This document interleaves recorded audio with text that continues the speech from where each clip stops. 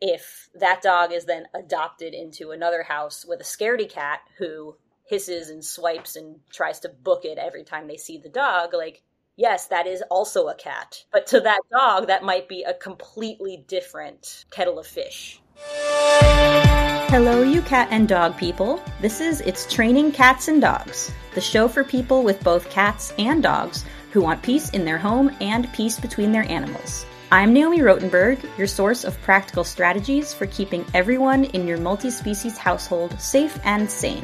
And today, you'll hear the inaugural attempt of what I'm tentatively titling What the Hell Is episodes. They're going to be deep dives into relevant cat and dog behavior and training concepts, and I'll be chatting with my favorite co-host, in quotes, aka Carrie. She is my cousin, and we've been talking to each other basically since birth, so how's that for credentials? She knows close to nothing relevant about cats, dogs, or animal training, so she's got a fresh take, if you will. This episode centers around the subject of cat testing, and Carrie and I talked about some ways shelters and rescue groups try to assess whether a dog is quote-unquote good with cats, what the hell good with cats even means, and whether cat testing is worth the effort. All right, let's hop right into it. Hi, Carrie. Hi. Today, we are going to talk about cat testing. Cap testing? Cat. You know, like this is, it's training cats. Oh, yeah, that's what you do. Right. Yes. So it's cat, the feline species. I'm with you. Okay, great. So, cat testing. I can see in your face, you're like, yeah, what is that? Okay, so you test the cat to figure out if the cat learned what you wanted it to learn? No! Wrong. Good.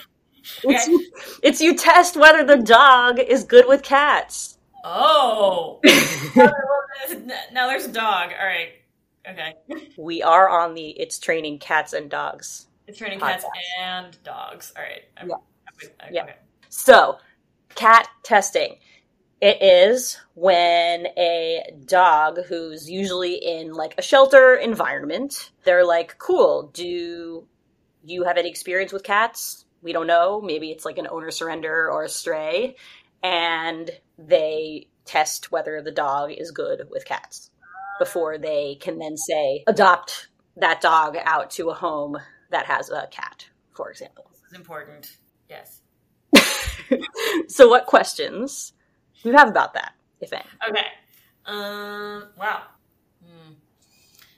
Well, can you just tell me how you do that? Okay, so there's no, like, universally tested good way that everyone has said, yes, this is a nice diagnostic test that seems to predict relatively well what the dog's behavior actually will be in the home. So you're like, well, That's not very helpful. But here's some things that people do. Some shelters have like a cat room where there's like a bunch of cats in cages, and they like walk the dog through that room and see what the dog does. I find that room like so overwhelming as a human being. Like even my nose is like, it smells in here. And there's so much happening and I freak out. Yeah. So I can see why that doesn't do anything. I mean, it's a thing that they do, right? Some shelters do that. Okay. Does the dog fail? Because I fail. We can discuss whether that's a good diagnostic criteria or not. Others are like, they have one singular cat in a room, and the cat is like in a carrier, and they see what the dog does. That would make more sense to me. I can hang out with one cat. Or maybe a few cats. So you're putting yourself in the dog's mind. You're like, okay, I can handle that. For purposes of this conversation, I'm currently a dog. And then, theoretically, they're looking for some specific behaviors that would kind of pass or fail them, them being the dog, to say, like, yes, they've been cat tested and they passed. So we could talk about that in a second, like what those behaviors might look like. Other things that they do is they'll like walk around and have like, if there's stray cats like out or like outdoor cats near the shelter, they will see what the dog does when they encounter those cats. out in the world. Other things that they might do, some shelters have like a stuffed cat that they might like expose the dogs to. A stuffed cat is not a cat. I agree, it is not a cat. But, you know, the theory is you're trying to test whether the dog is going to kill a cat, but you don't want them to actually kill a cat.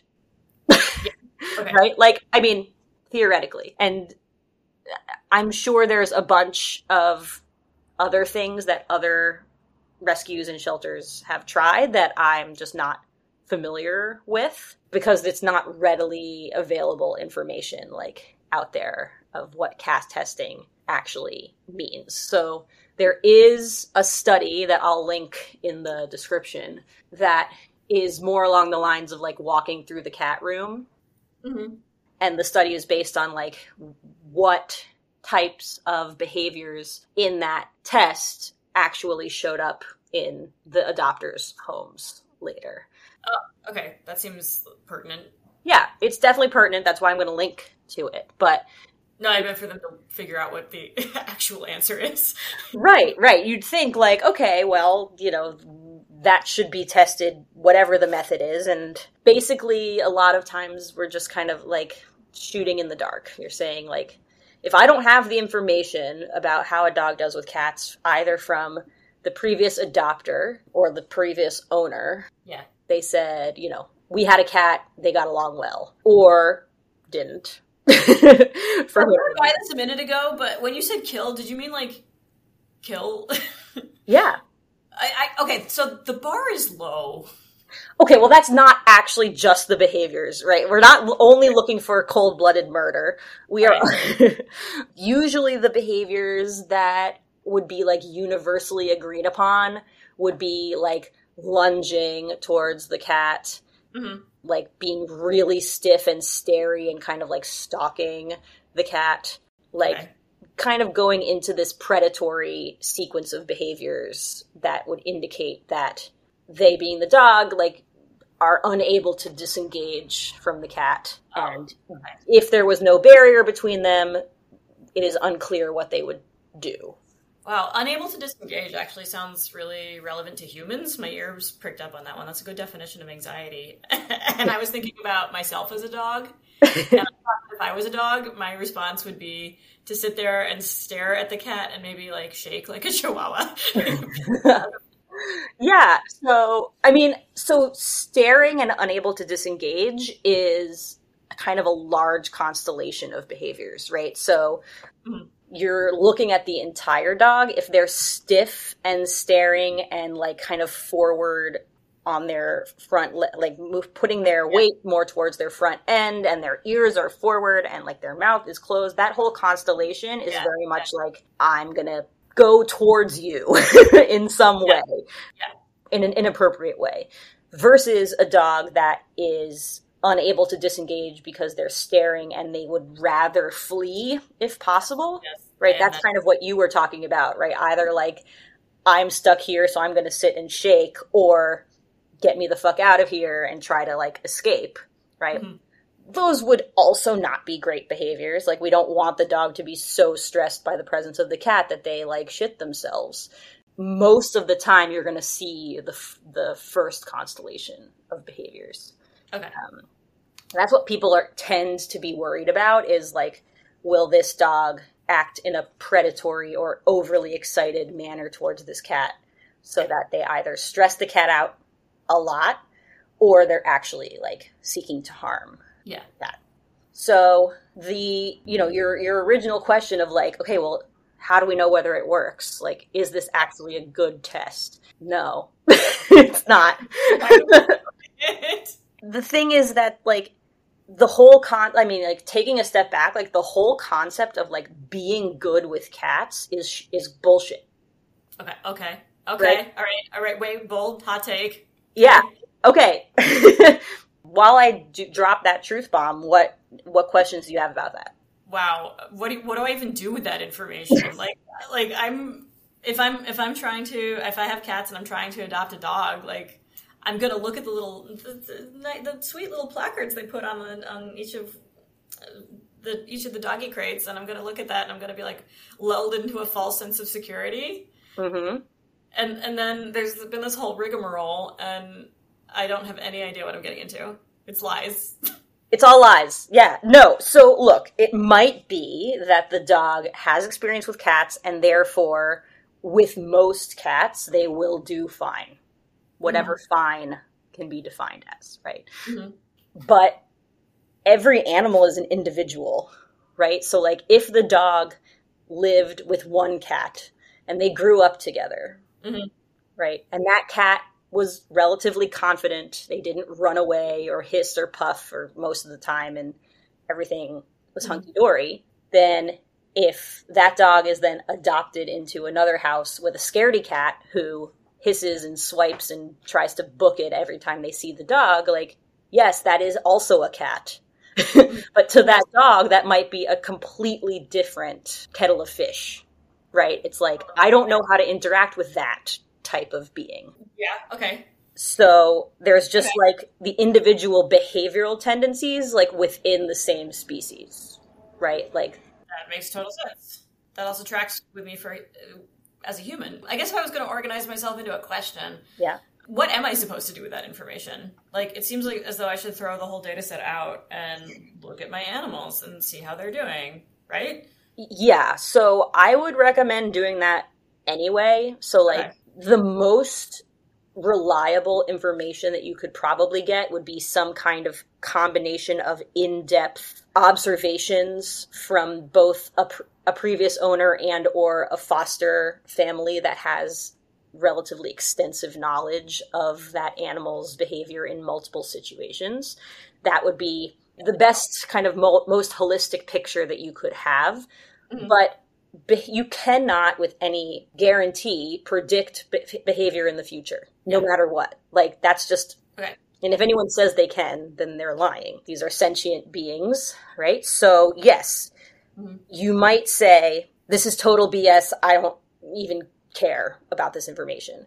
Okay. Or you could say, all right, well, I'm going to work under the assumption that they are not good with cats, and then if they show behaviors that indicate that they actually are, and that is in line with any of the information or history that I got from the shelter or the foster family or whatever, then I can be a little bit more trusting about what might happen in the future. Okay. Right? Like, if you have lived with 7 cats and never harmed any of them, you could say, cool, that's good information. I'm still going to make sure that my animals are separated when we first come in. They can all decompress. We can do a slow introduction, all of those things that I recommend in general. But then if you're seeing, very nonchalant behavior from the dog, kind of no matter what your resident cat does, okay, you could probably go a little faster in that introduction than you would without any of that information. Okay. Cool. So it's not, I could say like guilty until proven innocent, but it's not really that. It's more like just having a system of structured boundaries that you gradually relax if you see green lights. Yeah, and that's the MO anyway, like even if you knew absolutely nothing about the animals previously. Yeah. But the rate that you might progress might be a little faster. Gotcha. Okay, I would love to hear you break down like 2 things. What is the system of structured boundaries? I heard you talk about that in quick terms, but maybe you want to say a little more. And then the other thing is, what are the green flags? I love it when you talk about doggy body language. Okay, I'm going to basically say those should be 2 separate episodes. Okay, yeah, I can see that. There's definitely a lot to say there. Yeah, so, like, 1, I'm going to write that shit down. Like, 1 is what are the general, like, how to introduce animals steps. And then part 2, like, in the infrastructure of said procedure, how do we know whether we should move on to each step? Yeah. Cool beans. Yeah, put that on the docket. To be continued. TBD. Okay, so... let me try to think. You know what we didn't talk about? We alluded to. No, I don't know. You're like, I don't know what we didn't talk about. I don't know what I don't know. So I kind of alluded to this about like the stress level of the cat Yeah. being... Yeah, what's going on for the cat here? I feel like we haven't represented the cat side of the argument. Right, like, how would you feel if you were, like, used as a tool, a diagnostic tool, in which you had no agency whatsoever? Like, so, look, theoretically, if they were choosing a cat to do that kind of, like, individual, like, bring out an individual cat and have the dog react to said cat, either in a carrier or behind a gate or whatever. Hopefully, they would choose a cat who is relatively confident in most situations. Okay. Because that would, theoretically, stress that cat out less than if it was like, let's choose a scaredy cat and then have a humongous dog just kind of like do whatever it may or may not do in its presence. Yeah. But... so that would be nice, right? Let's think about the cat's welfare. And shelters often do, you know, try to know the cats a little bit more. But if it's like an open intake shelter where there's like really quick turnaround, they might not know the cats very well. Yeah. And that might also be kind of where the let's walk through the cat room scenario might be a little bit more common. Because they might just not have time to do a full, like, let's pull out a cat and put them in the thing and go in a room and blurdy blur. So going back to like, but diagnostically, you would actually want to see how the dog does with cats who have different behavioral repertoires, right? Because that's the thing. Like, if you just have a dog who's with a cat who's basically like whatevs, then that's the least likely to like throw up a flag that says this dog is not going to be able to handle living in a house with a cat that can't handle living in a house with a dog. So cat welfare is extremely important. I think people are starting to think about that. And like, so it kind of calls into question, again, like the whole practice, right? Like, why are we doing this? What is it actually telling us? And some more forward-thinking rescues and shelters are saying it doesn't, and we're not going to do it anymore. Probably save some time too, although I'm appreciating all the shelter people who do try. I'm sure they have enough to do. Yeah, for sure. Yeah. It's, like I said, there isn't some kind of like standardized thing, although I will kind of poke around a little bit more in the scholarly side of the interwebs to see if there's other studies that might have looked at things like this. But in general, like temperament testing in the way that we're talking about of like putting a dog in random situations, like within the situation of a shelter and being like, is this going to actually translate to living in a home, is, I would say it's like falling out of favor a little bit because of people are realizing like the shelter environment is stressful as fuck for anyone involved, right? So like how true is it that it's like in any way analogous to like living in a house and the triggers that might come up there? So anyway, that's my spiel. What did you learn something? Did you learn something? Oh my God, are you going to make me do like a conclusion? No, this isn't a test. This is what, do you have anything else that you're like, whoa, I did not know that and I need to know more? Or you're like, great, that was a nice wrapped up bow. I very much appreciate that. I'm thinking. Yeah, no, it makes sense. The shelter environment is not the home environment. Like that's one of my takeaways. I would love to hear more about the stuff that you said that you're going to talk in separate episodes. That sounds really interesting. Yeah. I love thinking about how, first of all, I also love that you just kind of dropped and then we walked by, but a scaredy cat is considered a real thing. Like, I hope that's a clinical term.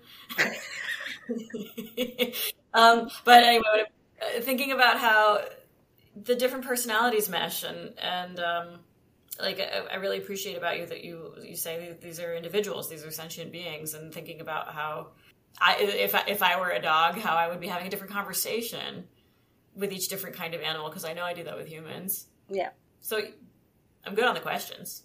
Cool. But I'm good at summary statements. Drop some knowledge, put some bullet points at the end. So hopefully we'll reconvene to talk about structure of introductions, and then, some green flags and red flags to look for in some future episodes. Yeah. All right, this was fun. Love you, bye. Love you, bye. Thanks so much for listening. If you learned something new from this episode, or you just liked hearing me and Carrie shoot the shit about an interesting topic, please subscribe to the podcast so you don't miss any other episodes.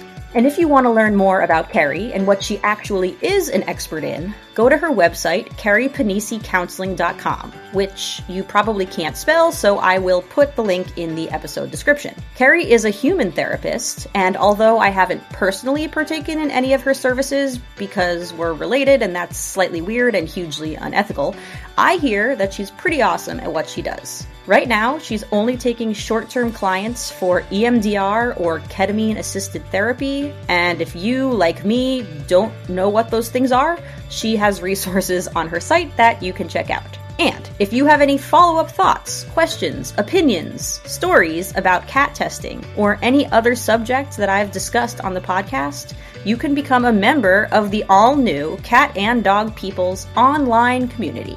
Head to praiseworthypets.com/support the podcast to get the skinny on this new program. And that's all for this episode, you wonderful cat and dog people. I will see you next week for more It's Training Cats and Dogs.